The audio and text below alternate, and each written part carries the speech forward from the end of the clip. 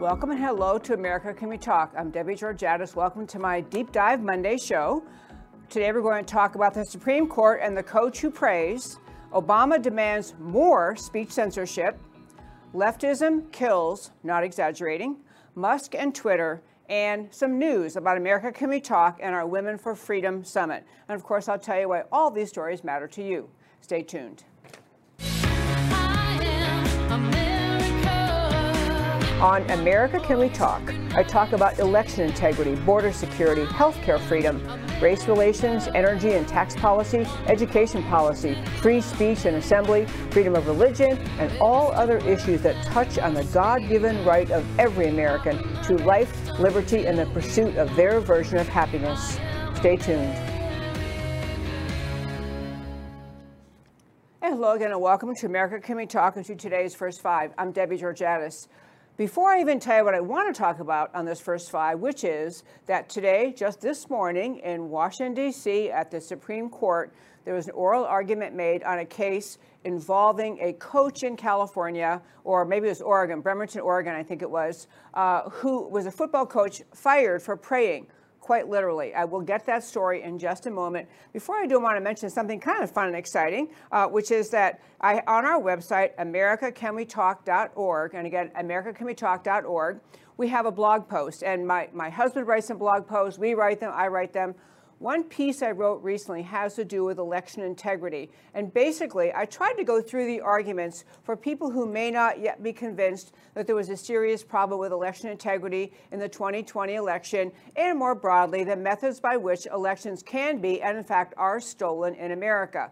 So that article is up at our blog. I urge you to read it because it really does lay out with great detail along with links to other stories. It's very substantive, very serious. It's not just a slinging of concern or fear or something like that. It's very substantive and serious. And today, Sidney Powell, who is a good friend of mine, Sidney Powell, who was the attorney for Lieutenant General Michael Flynn, has been on the show many times. She put that out in her daily email today, or weekly email. She sent out an email, fabulous. I want to tell you the article is there, which is a great thing. I did forward it on to her and several other friends in the fight for election integrity. I was grateful that she posted it. Urge you to read it, because if any of you listening really still have kind of doubts about, well, of course, there's always a little bit of election fraud, but maybe not a lot of election fraud, this article will help you understand the scope, the breadth, the methods, and the urgency presented to the American people to do something about it.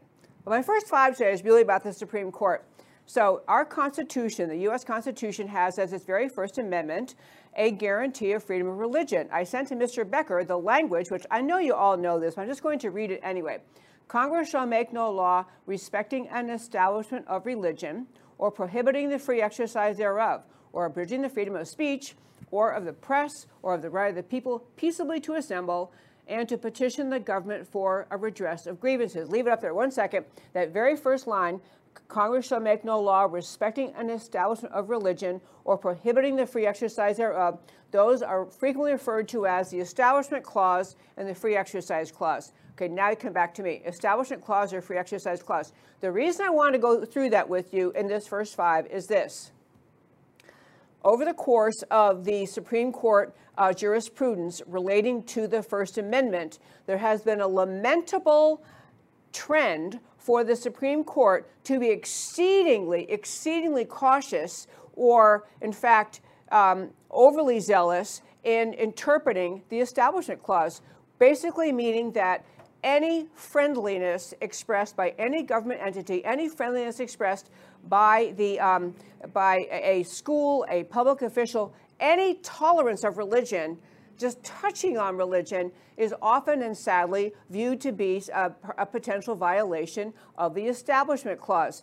And what the Establishment Clause is supposed to mean, I'm doing Religious Freedom 101 here, but in law school I remember discussing these cases, and they were interesting back when I went to law school in Washington, D.C. A few decades ago. But the Establishment Clause is just supposed to mean the idea that we're not going to have in our country. Our founders, in establishing that as the very first clause of the First Amendment, they're trying to say we're never going to have a government here that says, we, the United States, we've decided that we are a Catholic country or a Lutheran country or any religion. The government's not going to establish a religion, distinguishing itself from England, from whence they came, our founders, where they did have a Church of England. So that's the idea. We're not going to have any establishment by the government of a religion. That actually enables and supports freedom of religion. The whole concept, the second clause, is the idea that you actually have freedom of religion, meaning you can have no religion, you can change your religion, you can embrace a new religion, you can invent a new religion, you can create a new religion. In America, religion is really your business. The free exercise clause actually means not just you can attend church on Sunday or maybe a synagogue on Saturday or whatever day you worship. It doesn't just mean you get to go to church. It doesn't just mean that you get to talk about religion in the confines of your church or synagogue or your home. It means you can live your religion. That is the point of the free exercise clause. It has been tamped down upon because of, directly as a result of what the Supreme Court has done in stretching to find any slight support for religion by any quasi-government agency to be an establishment clause problem. So public schools, great source of this kind of jurisprudence. So right now the case, leading all that to say, today the case before the Supreme Court is this coach who was a football coach who had, and I happen to know the lawyers who worked this case up. I've talked to them many times and heard them in public speeches also talking about this.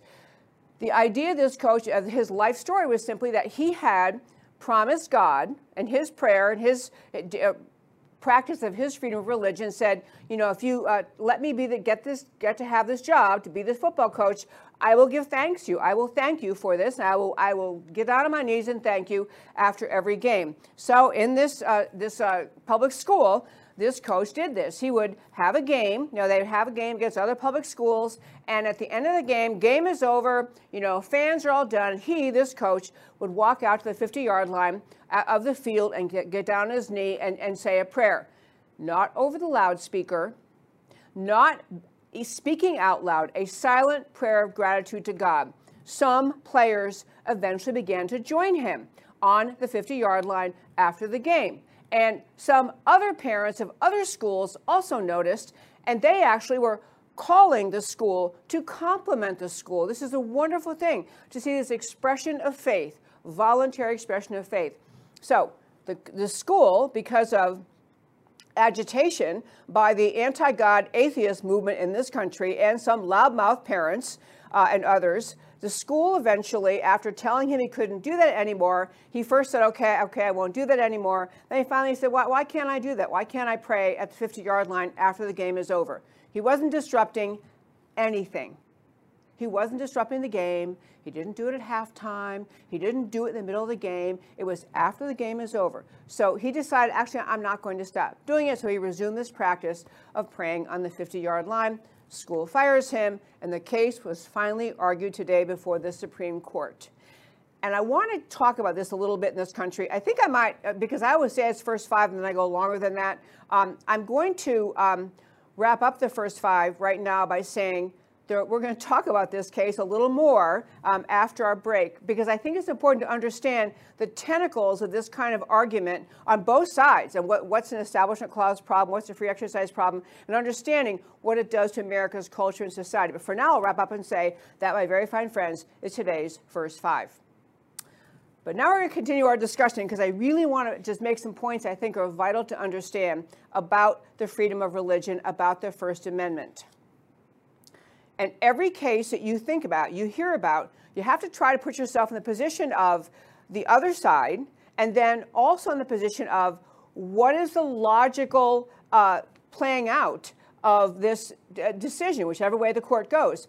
What does it play out? How does it impact America in the future? And some of those questions were kind of hinted at during the Supreme Court argument. There was reporting today already about the Supreme Court argument with this involving this coach. And the conservative justices were sounding pretty friendly toward this coach. I'll tell you one question I thought was actually Justice Brett Kavanaugh, who happens to be a devout Catholic, he had, what happens in oral argument, I think but, the two sides are in front of the Supreme Court, and, so this would be the school district, or which represents the government in this case. Public schools are government schools. So it's a government representative of the public schools, and then it was the plaintiff, or the lawyers representing the coach who got fired. So Judge Kavanaugh, I believe a devout Catholic, asked the question, could the school fire someone for making the sign of the cross before a game? You know how many Catholic people do this, they bless themselves. You see people do it in public restaurants, everywhere people do this. In fact, you see it in public schools. I know I went to a public school in Upper New York State, and I saw some teachers who happened to be Catholic doing this in the dining hall, in the dining room at lunchtime. It's a symbol of your faith. So Kavanaugh is saying, well, hey, if he can't kneel privately, not asking the team to do it, if he can't kneel at the 50-yard line, the game is over, well, what does that mean then for the teacher who wants to make the sign of the cross before he or she completes their blessing before their lunch? Or you see some students blessing themselves before an exam. I mean, you see this, in all over the place, in colleges and high schools. Some students who are devout Catholics and perhaps other members of the Christian faith will bless themselves. Is that going to be a problem then? It's a very, very good question he had. How far do you take this prohibition on the idea that you cannot express any religious faith in the public square? Now, people who are supporting the school say that's not exactly the issue, but really what they're saying to this coach is you cannot give an expression of your faith in a public venue because you are associated with, you are employed by the school as a coach. And the argument, Kavanaugh, Elena Kagan, the left-wing judge, she asked the question, don't you think that puts pressure on students? Because if you're on the team and you see that some students are joining the coach at the 50-yard line, they're out there praying with the coach too. Wouldn't that make some students feel like, I guess I better go out there and do the prayer at the 50-yard line and, after the game is over, because maybe I won't get as much playtime. Maybe the coach won't like me as much. And so she's arguing a subtle, unspoken, coercive effect on other students who wouldn't otherwise want to join this coach in prayer, but they think, gee, this may hurt me. So she's saying, Kagan's arguing, the implication of her question is, isn't that kind of an establishment of religion? You're forcing a student to be thinking, I might get hurt in my playtime if I don't go out there, so I'm going to do it anyway. So she had a good question. There was one that was really great. I'm going to tell you really quickly. It was Clarence Thomas, my favorite Supreme Court justice. I mean, so stellar. But anyway, Clarence Thomas asked a hypothetical. If the coach, instead of taking a knee for prayer, took a knee during the national anthem because of moral opposition to racism, how would your school district respond? Wouldn't that be government speech? And it's a really good question.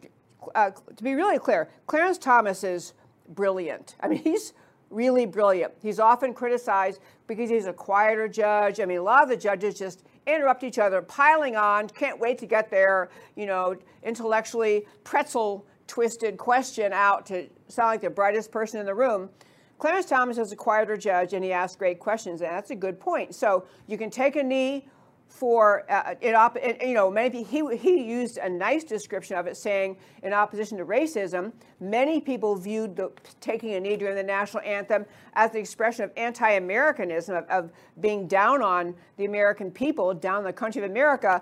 But Thomas is like, so you can take a knee because you hate America. Now, he didn't say those words. He said to oppose racism. I'm saying you can take a knee because you hate America, but you can't take a knee if you love God. It was a really good question. All these questions are to provoke all of this thought around this case. I'm not going to make a prediction because I think we have one or more very, very, very wobbly Supreme Court justices allegedly on the conservative side who aren't really, who are barely reliable. Often very wise questions are asked about how reliable how earnestly and honestly some of these people really are as conservatives versus if some of them compromise for some reason we don't know. Sotomayor asked, another liberal judge asked, would it be okay if a coach recited a prayer in the field while wearing a Nazi symbol as an expression of faith. So she's trying to say, you know, their religion might be bad, bad, bad, bad, bad. But, you know, the lawyer for the coach just gave a really good answer, just said, this is not, you know, because she's saying, in essence, then you would, I assume, try to prohibit that speech. You might say you can't wear a Nazi symbol. But the answer was, you know, well, those aren't the facts on the record in this case. Nothing like that is happening.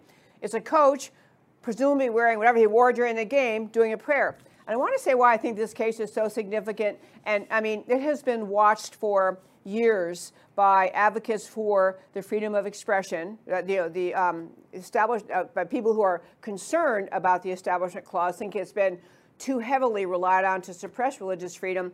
And of course, it's been watched closely by religious freedom experts. I wanted to say this about that. The foundational idea of America, the reason our forebears came here, the reason they came here was for religious freedom. It's a fundamental, foundational idea of America.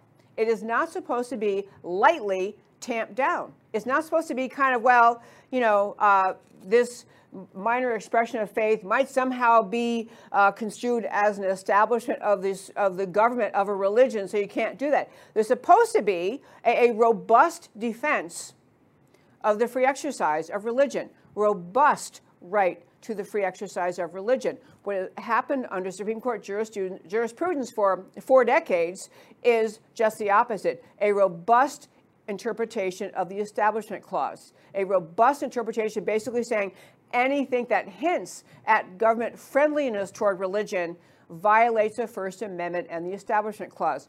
So many people were saying they hope this case at least causes the court to rethink these standards they apply in these cases, to tilt the court back away from being so frightened of a potential hint of friendliness toward religion that they find Establishment Clause violations everywhere, and tilting back toward a robust honoring of the Free Exercise Clause. That is one monumental view of this case. Almost no matter how it comes out, can you get the judges to start to redefine the balance between those apparently conflicting provisions of the Supreme Court, of the First Amendment. The second issue is, and I've said this before in this show, and it ties to other issues we'll be talking about in the near future, but you need to begin to understand what the role is of atheism in America. The reason these cases get pushed so hard that someone would be so upset because a coach, after a game is over, voluntarily and asking no one to follow him out there, goes out on the field and does a prayer at the 50-yard line after the game is over. And many people are leaving. There are, you know, media there talking to the players. You know, they have all the. I mean, there's a lot going on. It's not like otherwise the stadium is in silence and he's out there making a big scene. He's doing this by himself. But atheism is no longer in this country just simply the idea that someone chooses to reject faith. I mean, you can do that. Obviously, you can be an atheist, you can be an agnostic, you can be an anti-God person. All of that is permitted under our Constitution without limit. However, atheism is no longer just choosing not to believe in God. Atheism has evolved, has morphed into a strident antagonism toward God, and a strident antagonism toward other people's belief in God, a strident antagonism over religion itself. Understand, atheism is a radical left-wing movement in this country, far bigger than just choosing not to believe in God. And secondly, and related to that, the push of atheism, the driving, the antagonism toward God, the antagonism toward faith, is not just to drive religious people out of the public square, not just to delegitimize faith in the world or in our country today. It is to enable what the leftists in this country are trying to do with respect to their radical Marxist determination to take control in this country. The reason communists and socialists, when they come to power in countries around this world, among the very first things they always do is start burning down churches, arresting and killing priests, pastors, people, faith leaders Communists and socialists always do that because people of faith stand in the way of the determination of leftists taking over countries in this world. Those people stand in the way of the Marxists, people of faith, of deep faith, whose sense of identity and purpose and rights and what they believe in comes from God. Those people stand in the way of the all-controlling communist governments in this world, the Marxists, the socialists in this world, who cannot simply impose their values on people of faith because people of faith have another place they look for what they believe in. Communists hate religion. Socialists hate Christianity because those people of faith, their mentality, their mindset, their belief in God stands in the way of the radical power grab the left is engaged in, and that is true in this country. You have the left in Washington and throughout the country, but the leftists in Washington, the anti-leftist radical left, the anti-American radical left, striving to destroy the family unit, striving to gain control over what children believe in the face of the public schools. You have the radical left working in many, many ways to advance abortion in contradistinction or in opposition to what virtually most people of faith believe in. They're pushing abortion. They're pushing gender transition for anybody, any age. The evisceration of the role of family and parents in instilling values in their children. The left is trying to radically transform America, and people of faith stand in their way. And that is one reason that you're seeing such strident opposition to a simple Christian coach who would like to kneel at the 50-yard line after the game is over. Now I'm done with that story, which is a long first five. Okay, so I want to hit another story today. I call it Obama Demands More Speech Censorship. And, you know, I got to tell you people, I find this stuff kind of astonishing.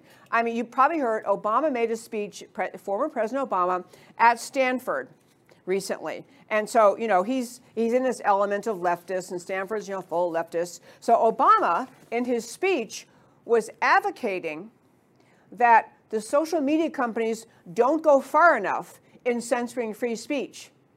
I was going to play a clip for you, but I can't even stand it. Obama was pushing the idea, speaking at Stanford, and the way he always has, his elegant, smug, intellectual superiority over the masses, the way he always speaks, but talking about the idea that the social media companies don't go far enough in censoring speech.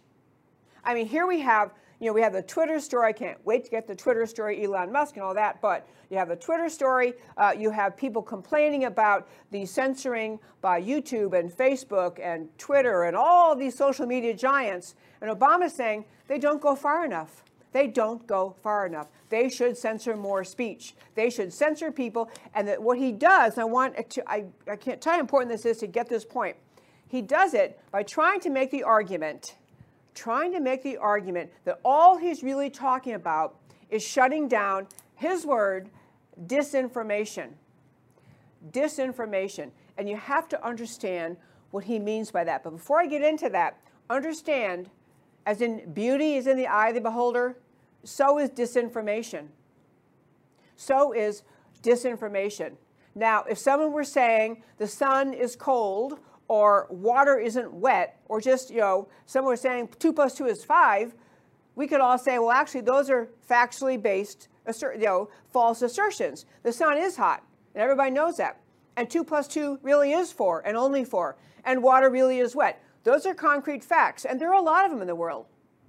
But there are also a wide array of issues on which intelligent, well-meaning, well-educated people disagree. And that's what he's talking about. Obama, wants the social media companies to be the arbiter of truth. That's why he's saying that. He's happy that, for example, I'll tell you one huge issue on social media shutting people down, and that has to do with COVID. You may know, if you listen to my show very often, there are in the range of hundreds of doctors now in America who have signed on to say that with COVID, when it first came along, there were many available treatments that would, for almost all cases, help people get completely better. Hydroxychloroquine, inhaled budesonide, ivermectin. There are new ones. I don't keep track of all the new drugs, but doctors who actually attended medical school, did their internship, did their residency, became a doctor, treated patients, had patients they could talk about, had patients they could treat, learned how these drugs work, watched the use of ivermectin, which, by the way, was not only a horse dewormer. It has been a medication for humans for decades. So these doctors treated patients, saw the results, recorded the results, did studies, and came out to say, hey, you know what? I've had, 700 patients who had COVID, some of them bad cases, and they all got better under the regimen of, and then whatever it is. And all these ones I mentioned, ivermectin and budesonide, hydroxychloroquine, all these doctors would say, and there are other surrounding or supportive treatments that you also should pursue. And I'm not going to, the zinc and all that. I'm not going to go through all that. But the point is, these are doctors whose voices have been shut down by social media on the grounds of disinformation. You have to realize the absurdity. And that's just one case in which, actually, if sanity were to prevail, there are facts. There are doctors who can say, yeah, actually, I'll tell you, I did this, it worked, this didn't. I mean, they know what they're talking about because they've lived it. But the social media giants, in cahoots with the Fauci, NIH, CDC, big pharma companies who all want to push everybody gets a vaccine and nothing else works. They push that agenda from early on. And those social media companies shut down talk show hosts, me, on YouTube, for playing the testimony before the United States Senate of a doctor who said he had treated, it was in the hundreds of patients, no, it was over 900 patients, I think it was, with ivermectin, and he called ivermectin a miracle cure for COVID. None of them needed to go to the hospital, none of them got the vaccine, and none of them died, and he gives that testimony, and my shows, and I'm permanently banned from YouTube. And I'm just one little talk show host. But there are doctors or other specialists. Folks, I'm sorry if you're on the radio, you're about to go off for a break. We have a 3-minute break. Come back after a 3-minute break to America Can We Talk. We have much more to say after the break. Okay, folks, I want to continue on this. I'm sorry, I hate when these radio folks miss these 3 minutes, but what are you going to do? I just want to urge you to think about, that's just one example, the whole COVID example. What Obama's saying is the social media giants should be able to continue and, in fact, expand their disinformation censoring because they get to decide what's true. And so you're going to have them silencing what is covered, silencing the coverage on social media of COVID being a huge one, election fraud being another huge one, huge issue, where the left, now in the form of the Department of Homeland Security, saying, you're not even allowed to talk about election fraud or else we might call you a domestic terrorist. That would certainly be one. In fact, there was another one where my show on YouTube, before it was taken down, got a warning, you cannot, basically saying you can't talk about election fraud. You can't talk about that. You can't say election fraud happened in 2020. And understand, this is the former president of the United States of America. A man who swore to uphold the Constitution, a man who went to law school. It's unclear what the heck he learned there, but he goes to Stanford and blathers away about emboldening the social media companies to shut down more American speech and to get to be the arbiters of disinformation. So anything the left doesn't like, and you have to understand what he means by that, anything the left doesn't like becomes disinformation. And Hillary Clinton, not to be outdone by Obama, she weighs in with this unbelievable tweet. This is Hillary Clinton, who wouldn't know the truth if it bit her on the arm. Hillary Clinton, for too long, tech platforms have amplified disinformation and extremism with no accountability. The EU, European Union, is posed to do something about it. I urge our transatlantic allies to push the Digital Services Act across the finish line and bolster global democracy before it's too late. You've got to get Hillary Clinton, whose lies are legendary and continuing to this day as she's defying the Durham investigation and trying to pretend she wasn't the source of the entire Trump-Russia collusion hoax, which she was. And Hillary Clinton is out there with the audacity, you can't even find the words, audacity to be arguing that tech platforms amplify disinformation. She's walking, epitome of disinformation and extremism. Extremism like, I don't know, saying there were really good treatments for COVID and a lot of people died because you didn't let the word out there, the government didn't let the word out.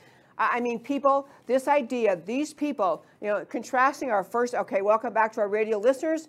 We're still talking about Obama and his effort at Stanford to tell people that they should support the tech companies expanding their censoring to shut down more speech. Hillary Clinton weighs in with a tweet talking about how more censoring, more shutting down of what the left gets to define as disinformation and extremism would be really helpful for global democracy. I mean, people, their audacity, the dose of audacity they have consumed, whoops, just dropped my papers, just over the top, can hardly believe it. Okay, now I have to take a deep breath. All right, so the next thing I want to talk about is leftism kills. I'm not really saying that to be smart aleck. I really am not. But I want you to just think about a small point. We may do this more later in the week, but I have so many stories that, okay, this always kills me on Monday. I have so many things to tell you in so little time. And even though I grew up in New York, I can only talk so fast. I mean, I'm doing my best. Okay, but back to leftism kills. So the FBI director, Christopher Wray, FBI director, was interviewed. He actually gave an interview on 60 Minutes. And he said on 60 Minutes, and this is his quote, I want to read it to you. Violence against law enforcement in this country is one of the biggest phenomena that I think doesn't get enough attention. Saying officers are being murdered at a rate of nearly 1 in every 5 days. Police officers in America. 73 police officers were murdered in 2021. He says some of it's tied to the violent crime problem as a whole, but one of the phenomena we saw in the last year is an alarming percentage of the 73 law enforcement officers killed in the line of duty last year were killed through things like being ambushed, like set up, ambushed, or shot while they're out on patrol. Wearing the badge shouldn't make you a target. In fact, the National Fraternal Order Police announced in April that shootings of police officers had spiked, please listen to this, 43% just in 2022. And I want to just tell you why I call this leftism killed. The anti-American left in this country, in the form of the Black Lives Matter organization, Antifa, the whole Marxist cabal of leftists in this country, have pushed things like defund the police, have grotesquely exaggerated the problem of police violence toward Black Americans. Has there ever been a case in which police officers have engaged in bad behavior or racist behavior toward Black Americans? Of course. We're not a perfect country. But we have, in this country, gone from the era in which we had a much bigger problem to an era now where most police officers are on high alert, alarmed by and concerned about even ever drawing their weapon because they know that any shooting they feel like they have to engage in order to protect their life or the life of another officer or the life of an innocent person is going to be raked over the coals by the anti-American left media, by the Black Lives Matter organization, and they are going to be skewered. Police are afraid to do their jobs. And at the same time, the less than informed Americans easily worked up into a tizzy of anger and foolish outrage, are ambushing police, are shooting them while they're out on patrol, while there's no interaction at all going on between the person before they shoot the police officer. The left engenders hatred of authority and hatred of police. The Black Lives Matter movement is funded by Marxists. It is funded and orchestrated and manipulated and controlled, and the messaging comes from Marxists who are trying to bring down this country. You have to understand that agenda. It is not simply they slightly exaggerated or they have more sympathy for minorities. There is a movement in this country to create chaos, to create the outrage and fear we saw and the outrageous behavior by the BLM and Antifa marchers in all of 2020, the rioters in the streets of the cities, of our cities. It is not just because they want to fix or bring parity or bring racial understanding. It's the whole critical race theory agenda. It's intended to permanently divide by race. It is intended to cause people to hate authority. It is intended to cause people to hate the police. There is a cause and effect here. A far more, linear, connected cause and effect between left-wing rhetoric, anti-police rhetoric, and the shooting of police officers than there is in many other things in which Trump is blamed every time anything bad happens. It must be Trump's fault, goes back to Trump somehow. I really want you to, what the left is doing actually resulted in the death of police officers in this country. And very, very strident attacks on police in the form of riots, in the form of the messaging that comes out of Black Lives Matter and Antifa. And so you end up with people hating police. And you got to understand, and I got to tell you this, I'm sorry, Christopher Wray, he understands where it's coming from. He understands that leftist rhetoric caused the statistics he is now quoting. He understands that. When you convince people, when you work in a society to convince people that a society is rife with racism, that racism is under every rock and almost everyone you see is a racist, yeah, you're going to convince people to feel violent, to feel like they're victims, to be outraged, and to lash out. And this is what's happening. In fact, there was another little statistic I'll share with you. I'm not going to go into the details of it. But in the 6 years of Black Lives Matter, 6 years of strident Black Lives Matter riots and protests and all of that stuff, there are more Black Americans killed than in 86 years of the lynching. That was a horrific stain on America's history, on the Democrat Party in the South, which was, the Democrat Party was the KKK. The KKK proudly called itself the military arm of the Democrat Party. But the lynchings, horrible as they were and outrageous and thankfully we don't have those anymore, but in 86 years of lynchings, we had fewer blacks killed than the last 6 years of Black Lives Matter activism. Because Black Lives Matter is not trying to solve racism, is not trying to build bridges of understanding, is not trying to make things better. They are determined and striving stridently to continue to divide. Okay, folks, I want to hit one other story. And I have a lot of news for you about my show and things coming up and about our summit in the fall, which I can hardly wait. It's going to be so fun. But I want to hit on Elon Musk. So Elon Musk, as of this moment, apparently owns Twitter. He's got it. He's got Twitter. He made an original offer, and the board of Twitter voted him down, didn't want him, buying out Twitter, and he got some other money together and kind of forced him into it. And in a way, it's corporate America. They have to make a decision, a response as a board based on the well-being of their shareholders. So they have to, when they've got an offer that will make their shareholders so much more money, they got to take it. They can't just say, no, we disagree with your politics. So I'm glad, the good news part of this is that Twitter, also an extremely censoring organization, a left-wing organization, has censored conservatives, locked out a former president of the United States. That's just one little example. They're censoring to beat the band. And so I'm thrilled that they finally got their comeuppance. I mean, someone took away their ownership of Twitter. You gotta love it. However, and this is a huge however, Elon Musk is not exactly the paragon of virtue that you would want running any organization that has access to and the potential to censor people. Let me just tell you some facts about Elon Musk. First of all, now that he owns Twitter, apparently he and whoever gets on his board, they're the censoring agent. So you're really just changing who's the censor. I mean, Twitter was, full of leftists, and they had left-wing agendas, so they shut down conservatives. Elon Musk, loves free speech. This is good. He loves free speech. I'll tell you a few other things about him. I think he's the richest man in the world. If he's not, he's one of the top ones. Rich people hang around together. Rich people tend to be globalists. He's very much a globalist. Very much a globalist.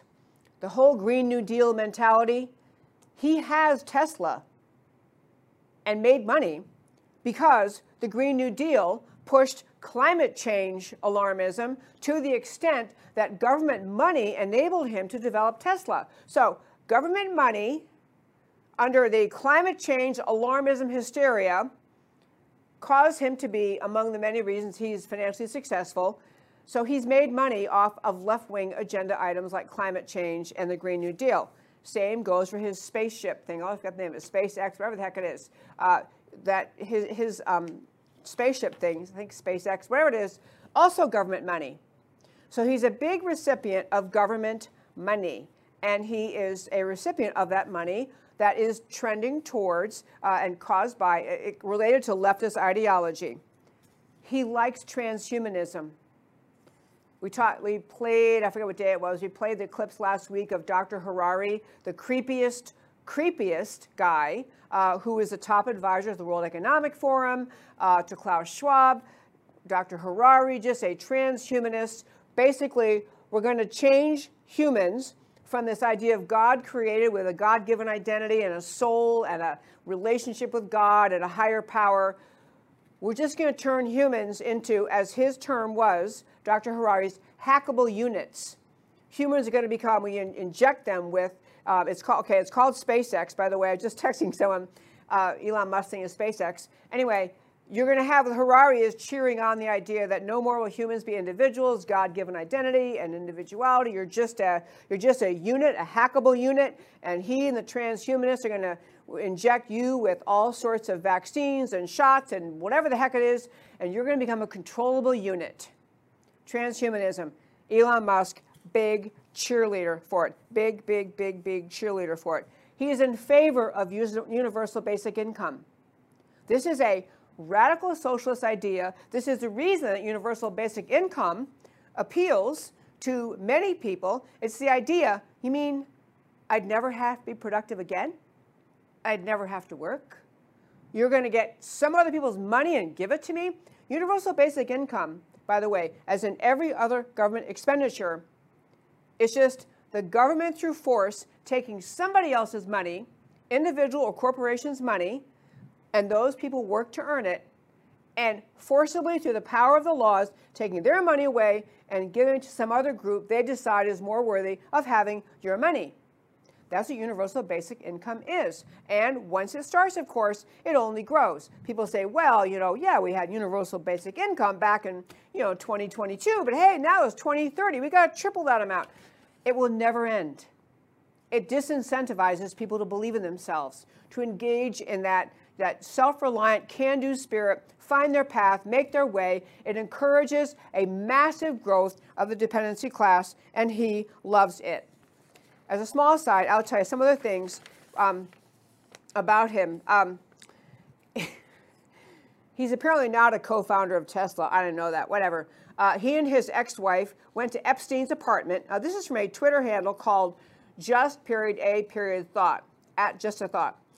So he and his ex-wife admitted going to Epstein, the sex pervert's New York City apartment. He works at Bill Gates in Azure. Two of his largest shareholders of Tesla are the groups that we don't like, Vanguard and BlackRock, both of which are heavily invested in the ESG movement to control corporations. He advocates for COVID vaccinations, not for freedom, but for COVID vaccinations. He built RNA microfactories for CureVac, which were used to create mRNA vaccines. He's received B as in boy billions in government subsidies. And he isn't self-made. He came from a wealthy family that owned an emerald mine in Zambia. Okay, I'm laying all those out to say I am still tickled pink. I love that Twitter got shut down, got bought out by Elon Musk. But if you think that that is going to mean all of a sudden freedom for conservatives or fairness in free speech, you're missing the point. He's going to be in charge. He has an agenda very, very dissimilar to most conservatives. That's not what he's up for. He's not up for the conservative agenda. And I don't know how long it'll take him. One last point to make, and I do want to get to time for these things I want to tell you about my show and about the upcoming summit in the fall. But one last point on Elon Musk and Twitter. Many, many, many brilliant people have been pointing out that it's almost impossible for a private sector company like Twitter to have the capacity, the cyber capacity, the massive cyber storage capacity to function as a private company, given the billions of people involved, that the millions of every second transactions on Twitter. You can put a tweet up and instantly, 5,000 people like it, and it flies everywhere, and people, and I mean, the billions of transactions that occur on Twitter. Many people are opining that it just may be the case that Twitter is not actually completely run by the by private sector, that somehow Twitter has the aiding and abetting and assistance of our government, of government capacity far exceeding what the capacity of Twitter would be to do it on its own. So if Twitter was being helped along in its massive spreading of speech and its massive censoring efforts by our government, our mostly left-wing DOJ and FBI and whoever at the government, FCC, would have the capacity to help Twitter with all of these communications, those same entities which are in this era in the hands of the leftists. I mean, our government informs the DOJ, FBI, State Department, FCC, NIH, all of these massive mega government bureaucracies are controlled by leftists at this time. And those leftists may have been enabling Twitter to handle all the communication it does. But if Twitter now actually becomes a free speech place, a place where free speech is permitted, that those entities at the federal government level, they may not be so interested anymore in helping. They may not enable what we are hoping would happen. They may just say, you know what? Now that we see Twitter is letting all these conservatives have free speech, and second thought, we're not going to help them. I mean, don't trust that Twitter can maintain the capacity it has to distribute to the billions that it does, if indeed the government has been helping Twitter all along, which many people think. Enough on that point. On one more story, I want to talk about America Can We Talk, this show, and our Women for Freedom Summit. Okay, first of all, for this show, if you're listening on radio, I want to be sure you know the show is America Can We Talk. My name is Debbie Georgiadis. The show has a website called americacanwetalk.org. You can go to that website, and please, everyone listening, do the following things before I tell you our big news. Really has exciting news about our summit. But first, I want to tell you, at our website, you can sign up for the weekly newsletters. Hit subscribe. It's free. It's once a week. It's filled with links. I can't tell you how many people stop me after I give speeches or tell me when I see them at public events, thank you, I love your newsletter, I always share it. Get the weekly newsletter. Number 2, become a member. You can join America Can We Talk for a mere $50 a year, practically free. On the homepage under member, hit that members tab. You can join, $50 a year. You get discounts on our upcoming fall summit. You will also get discounts on the products we're soon going to be selling.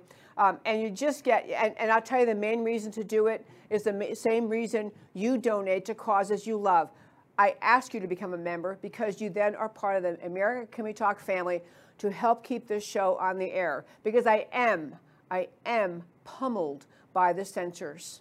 The show it was permanently removed from YouTube. It is very much tamped down, pummeled by, controlled by, ratcheted down by social media. So the best place, no matter where you're watching the show today, the best place to watch it is at our website, americacanwetalk.org. If you go there, the show will be on, I will be on. So sign up for the newsletter. Please become a member of America Can We Talk. You can also donate. We got a couple of recent Very generous donations. I appreciate that. This show, lovely as the studio is, you might think that they give it to me for free, but they don't. I have to pay this studio, which I love Real News PR. I love this studio, Real News Communication Network, but I do have to pay them, and it's quite expensive to do this show here. So if you'd like to support this show and help us stay on air, you can make a donation at the website in order to help this show stay on air. It really, truly is a listener-supported show. I'm going to tell you some quick things about this next month. We are nearing the end of April. Next month, May, this show is going to be in transition phase.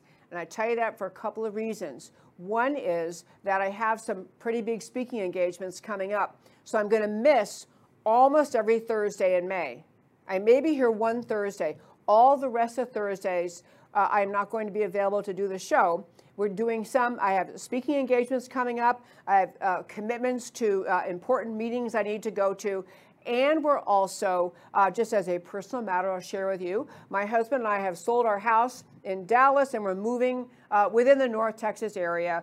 We're moving and building a different house. We're kind of, anyway, we're moving out more in the country. And so we're kind of in the middle of moving, trying to get resettled in the new house. So all that's going on. So May is a little bit of a hiatus. I will be doing this show quite a few times in May, but if you tune in and I'm not here, just think of May, transition month, back on track, Thursday, June 2nd, back on track, 100%, and back on track being America Can We Talk. So just giving you a warning about May, just a little bit up in the air.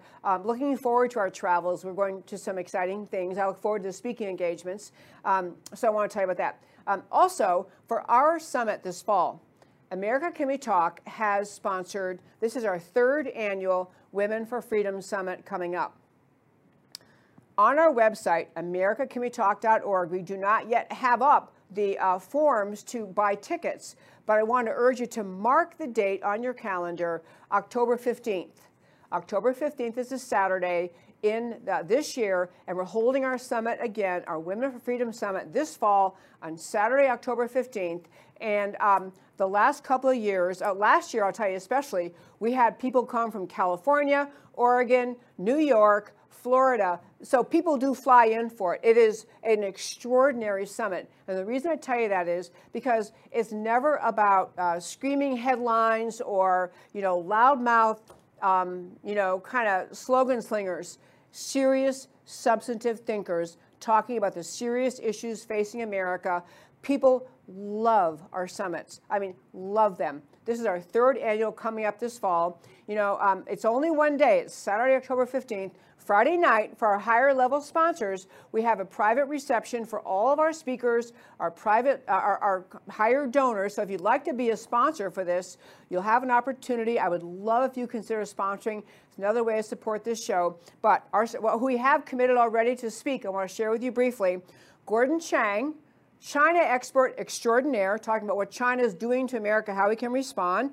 Lieutenant Colonel Matthew Lohmeyer, he's a gentleman who spoke up as a commander of the Space Force, wrote a book basically saying that Marxism has invaded America's military. Eloquent book. He wrote the book. He's a fabulous speaker, and he was relieved of his command. So he's out trying to wave the flag of warning. Marxism, America's military, extraordinary speaker.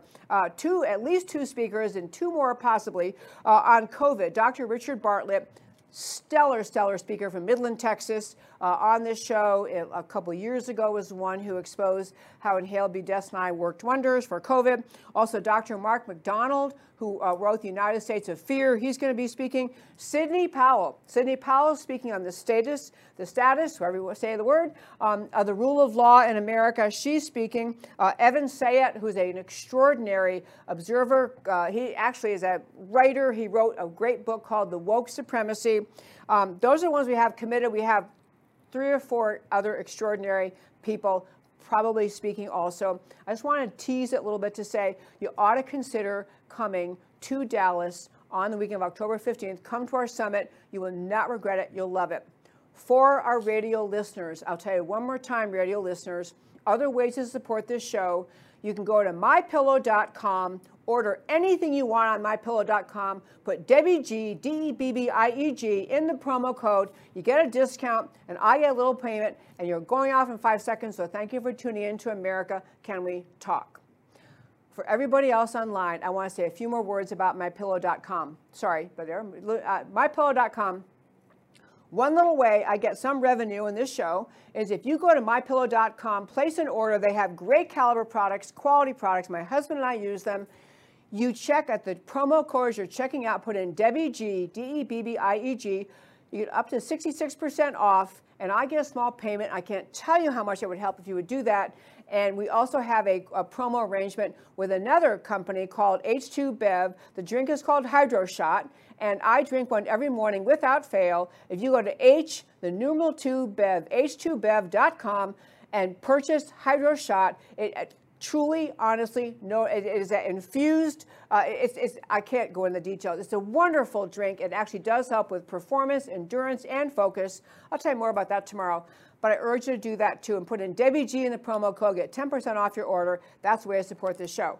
And now, at the close of every show, I tell you, my very fine friends, why the stories we talked about today matter to you. So we started talking about the Supreme Court and the coach who prays. Coach Kennedy case finally heard by the Supreme Court.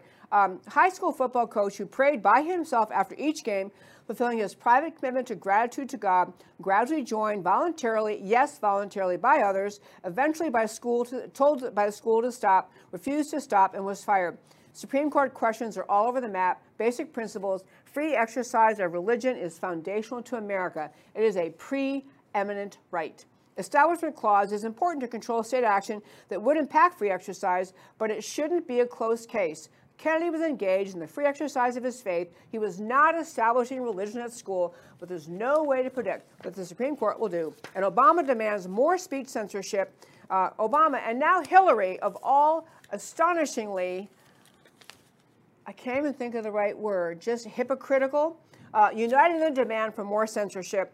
Basic principle, disinformation has no meaning except in relation to what is defined as truth. But who defines what truth is? Are licensed physicians who prescribed ivermectin and seeing positive results engaged in spreading disinformation when they talk or write about their experience? Are the Ukrainians or others exposing fake Russian atrocity videos spreading disinformation? America was founded on the idea that individual citizens are capable of discerning and must be trusted to discern truth from falsehood. If government takes over control of information, freedom will be lost. And leftism kills. Violence against police sharply rising. FBI Director Wray says he's never seen anything like it. When the leftist legacy media spews America is systemically racist and defund the police, how could anyone possibly be surprised by a surge in violence against police? America is a profoundly good country full of good people who value and desire law and order and the colorblind administration of justice with full regard for truth and honesty. Until U.S. leadership voices this truth, violence against police will continue to rise. And then Musk and Twitter. Appears Elon Musk will soon own Twitter. Actually, I think he does. Leftists are apoplectic at the prospect of lost censorship of conservative views. Musk is a mixed bag, seems strong on free speech, but also heavy into globalism, transhumanism, and neither Tesla nor SpaceX would exist without substantial government subsidies. Could deep state sabotage Twitter under Musk, make it so filled with offensive content that censorship is reimposed? Be wary of any one person or company attempting to define truth and disinformation. The Twitter story is not over. Many new chapters ahead. And on my show, America Can We Talk and Women for Freedom Summit. Month of May will see transitions, limited possibility of no-shows in the second half of May, accommodating out-of-town speeches and a personal move.